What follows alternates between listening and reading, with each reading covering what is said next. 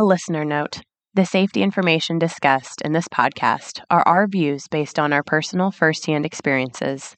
Each safety situation presents unique risks, and the solutions discussed in this podcast should not take the place of thorough risk assessments or evaluations based on your specific circumstances. Thank you. Welcome to Safe, Efficient, Profitable, a Worker Safety Podcast, where we break down real problems from real situations and discuss realistic solutions. And here's your host, owner of Allen Safety LLC and CHMM, Joe Allen.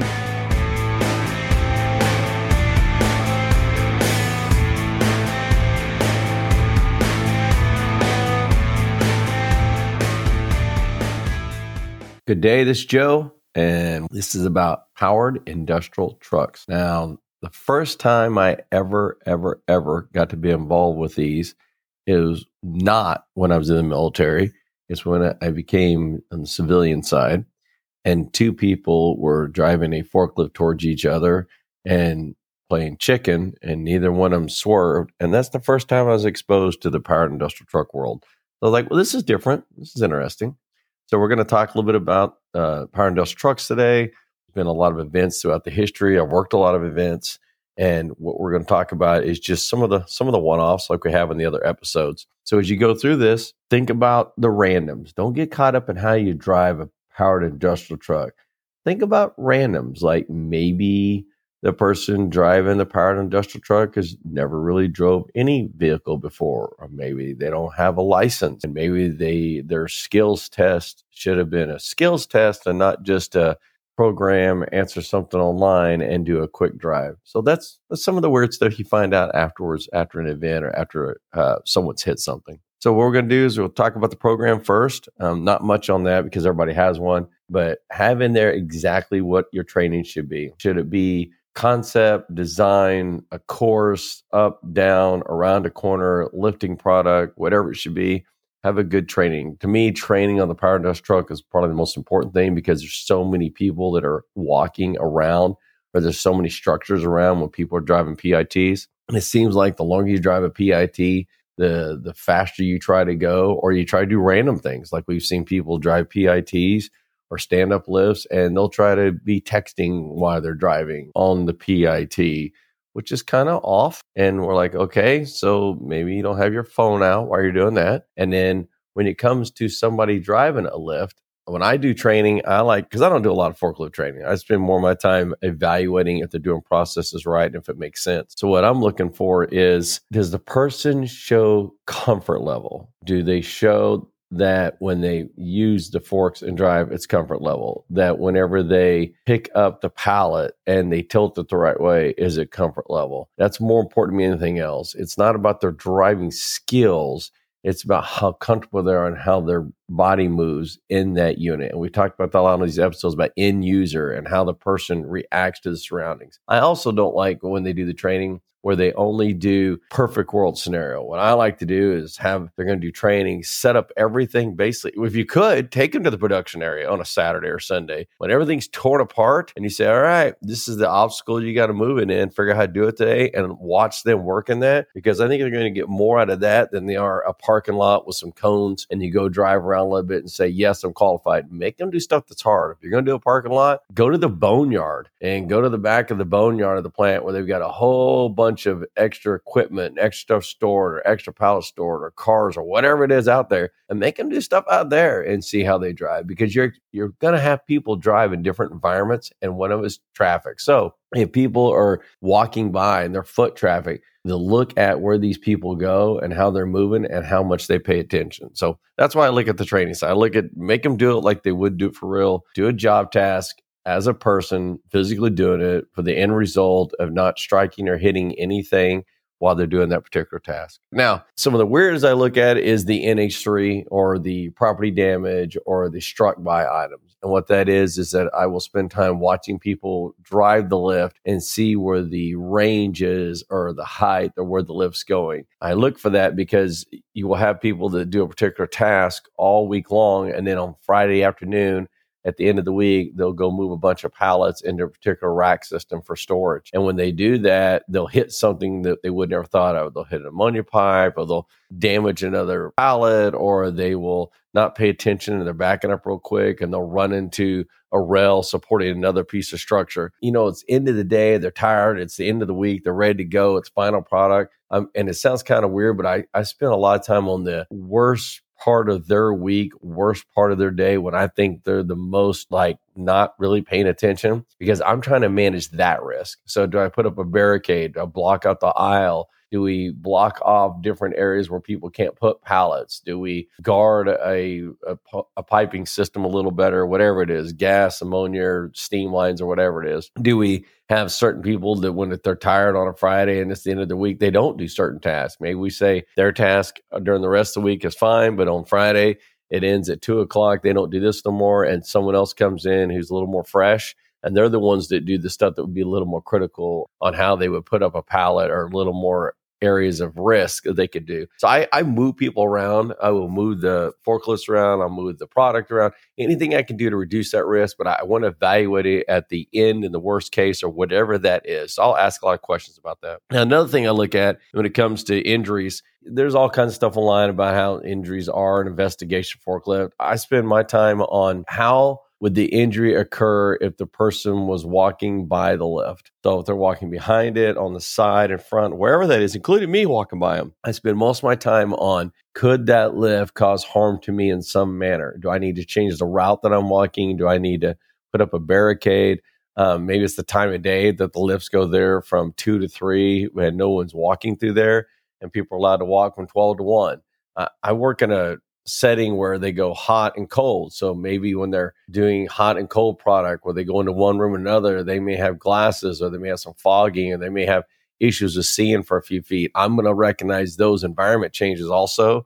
So I'm looking, because that could affect me walking by there. Well, I'm doing nothing wrong, but they can't see as well because it's fogged up. And what can I do to manage that or mitigate that so there's not as much harm to it? And then the people who were playing the chicken at the beginning of this episode who ran into each other, I had never thought about the event side of it. How are we going to secure the 2 lifts that have been damaged? They could still be on. Is the person that hit with the lift on the right bent the steering wheel, but the one on the left was seat belted in, but it really wasn't maybe the tightest, or maybe it didn't pull on them enough, and could they have some injuries? So even though our instant investigations, we talk about going and looking at a scene, on the PIT side, I'm looking more at the structure around it that could also be damaged. Did they hit something else? Is the pallet still on the forklift? Is the product that when they hit each other unstable now, that we walk over there, the product could come off the lift and fall and hurt somebody else? And even though we're trying to do goodwill, that we could get injured doing that. So that's kind of where I'm looking at with the injury side of it, and with the and the use. Now, the other thing I look for is I look for wear and tear and the routine changeovers. What that means is the fork thin in the wrong place? Or what is the word tires good condition? What is the word slightly damaged or damaged? If I'm doing a pre-check form, I want to make sure that form is as clear as I can make it, so that when someone checks yes, they're safe, and no, they are not, and or no, this line means take it out of service, that they understand take it out of service. Now, there's people who like doing the pre-checks during the shift. I personally like having the pre-checks done at the beginning of the shift. And the reason I do is because they're on it now. If they do the pre-check in 30 minutes, then it's kind of like they're driving a piece of equipment that they're not really sure if it's working right or not. And I've had people have brakes fail. I've had people that the lighting didn't work right, and discover it 15 to 30 minutes later. If they're already and using the piece of equipment and I'm walking by them, I don't want them running over me or hitting me or striking me because of a brake issue. I say the word run over. It could be like go over people's feet. I've seen that where someone's walking through an area and the brake isn't perfect because the guy or gal didn't turn the steering wheel right, and then the wheel goes over someone's boot. Well, they can have steel-toe boots, but it still may not protect them from that. So I'm looking at these different variables. Another thing I look at is the job the lift's going to be doing that other control variables could cause it harm. So, for example, a forklift is going to load a trailer. They're going to load a trailer. Is the trailer secure enough? Is there like some type of lock system up front that manages it? Does the trailer, if it can't have the glide lock, what's it going to have instead? Is it going to have extra cones or extra chocks? Is the trailer lit enough inside, or is the light busted on the trailer that they can't see in, or the loading dock area, or is the forklift light broken? So if I go to use the forklift in the morning and I don't need the front lights, and I may check it's okay. I go use the forklift later in the day and I'm loading a trailer and I have no lighting in there. Well, now it's not okay. So it's also about knowing where those hazards are and how we're going to adapt to it. I spent a lot of time on end result, end use, person doing a task. What are the hazards they can expect and how we mitigate all we can, because I want them to do their job. I'll give you an example. If person is supposed to move pallet 1 in front of them and go to the left and move it there and go move pallet 2 and then move it to the left, we want them to stay focused on the actions that they're doing. So what we'll do a lot of times is we will look at the surrounding area, foot traffic, car traffic, whatever it could be around that person, why they're staying focused on task, and maybe put up some barrier tape or maybe block off an area by some mechanism or means to tell people, hey, during this time, let's try to keep a few people out of here. Now, I'm not saying it's perfect. I'm not saying you have to do that. I'm not saying there's not other ways to manage it. I just look for ways that work for that area. Sometimes you can block off an area. Sometimes you can't because of other truck traffic.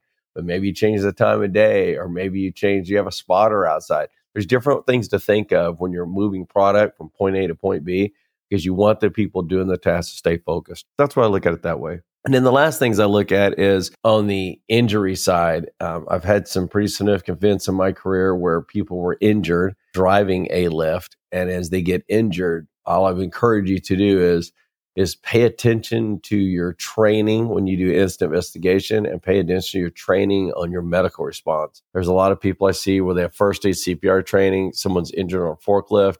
They've bent the steering wheel and they're leaning forward.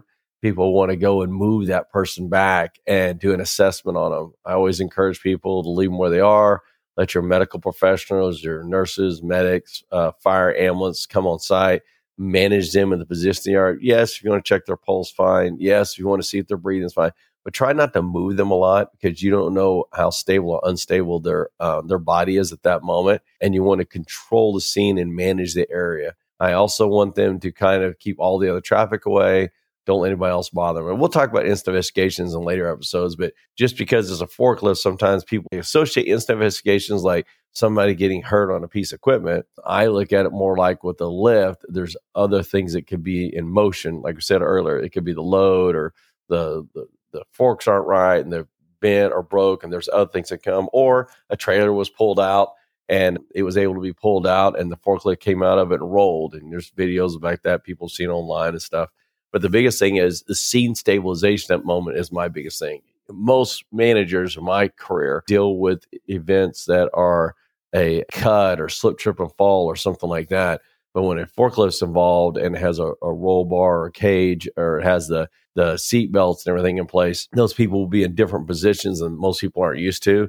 And I spend a little more time on scene stabilization for that. So yes, it's not really forklift training, but I do spend more time on how do you control the scene if it's an event like that, more than just a regular injury if you're going to do instant investigations. So that's something else to look at forklift. And then the last part I want to close with here is that everybody loves the automatic system where you take your ID and you scan it and you say, all right, it does all the pre-checks, and you go 1, 2, 3, 4, 5, and you hit the pre-checks and you take off. Just watch for the random stuff. And one of the randoms is if it says the fork's in operation or if the brakes work, just don't get caught up in the weird stuff. And one of the weird is that, people tell me all the time, we don't ever drive this lift unless you've done the inspection. I said, I don't disagree, but I know you have to move it to do the inspection, because you got to check the lift and you got to check how everything's going to work up and down and right and left. And you got to check the brakes, which means you got to drive a little bit. So watch for that. Watch for those little things, that how far can you drive it and what can you do before you have to do the pre-check, because you'll do it for the inspection. And there's also some devices will have different overrides or different systems, but go back and check your automated system with your fob or your ID that turns it on, and try to find out if somebody does have damage, like we said, for the instant investigation, and they are hurt in the lift and they've ran into something. Can you move that lift without re-signing in? And just ask random questions like that, because we've had some of the manufacturers will scan in, but you can drive them so many feet at a certain miles per hour before you have to actually be logged in. And that's because if somebody has some damage or harm, you have to be able to move the equipment from them. So just think about that, ask about it, and work on some of the details. So that's kind of where I'm at today.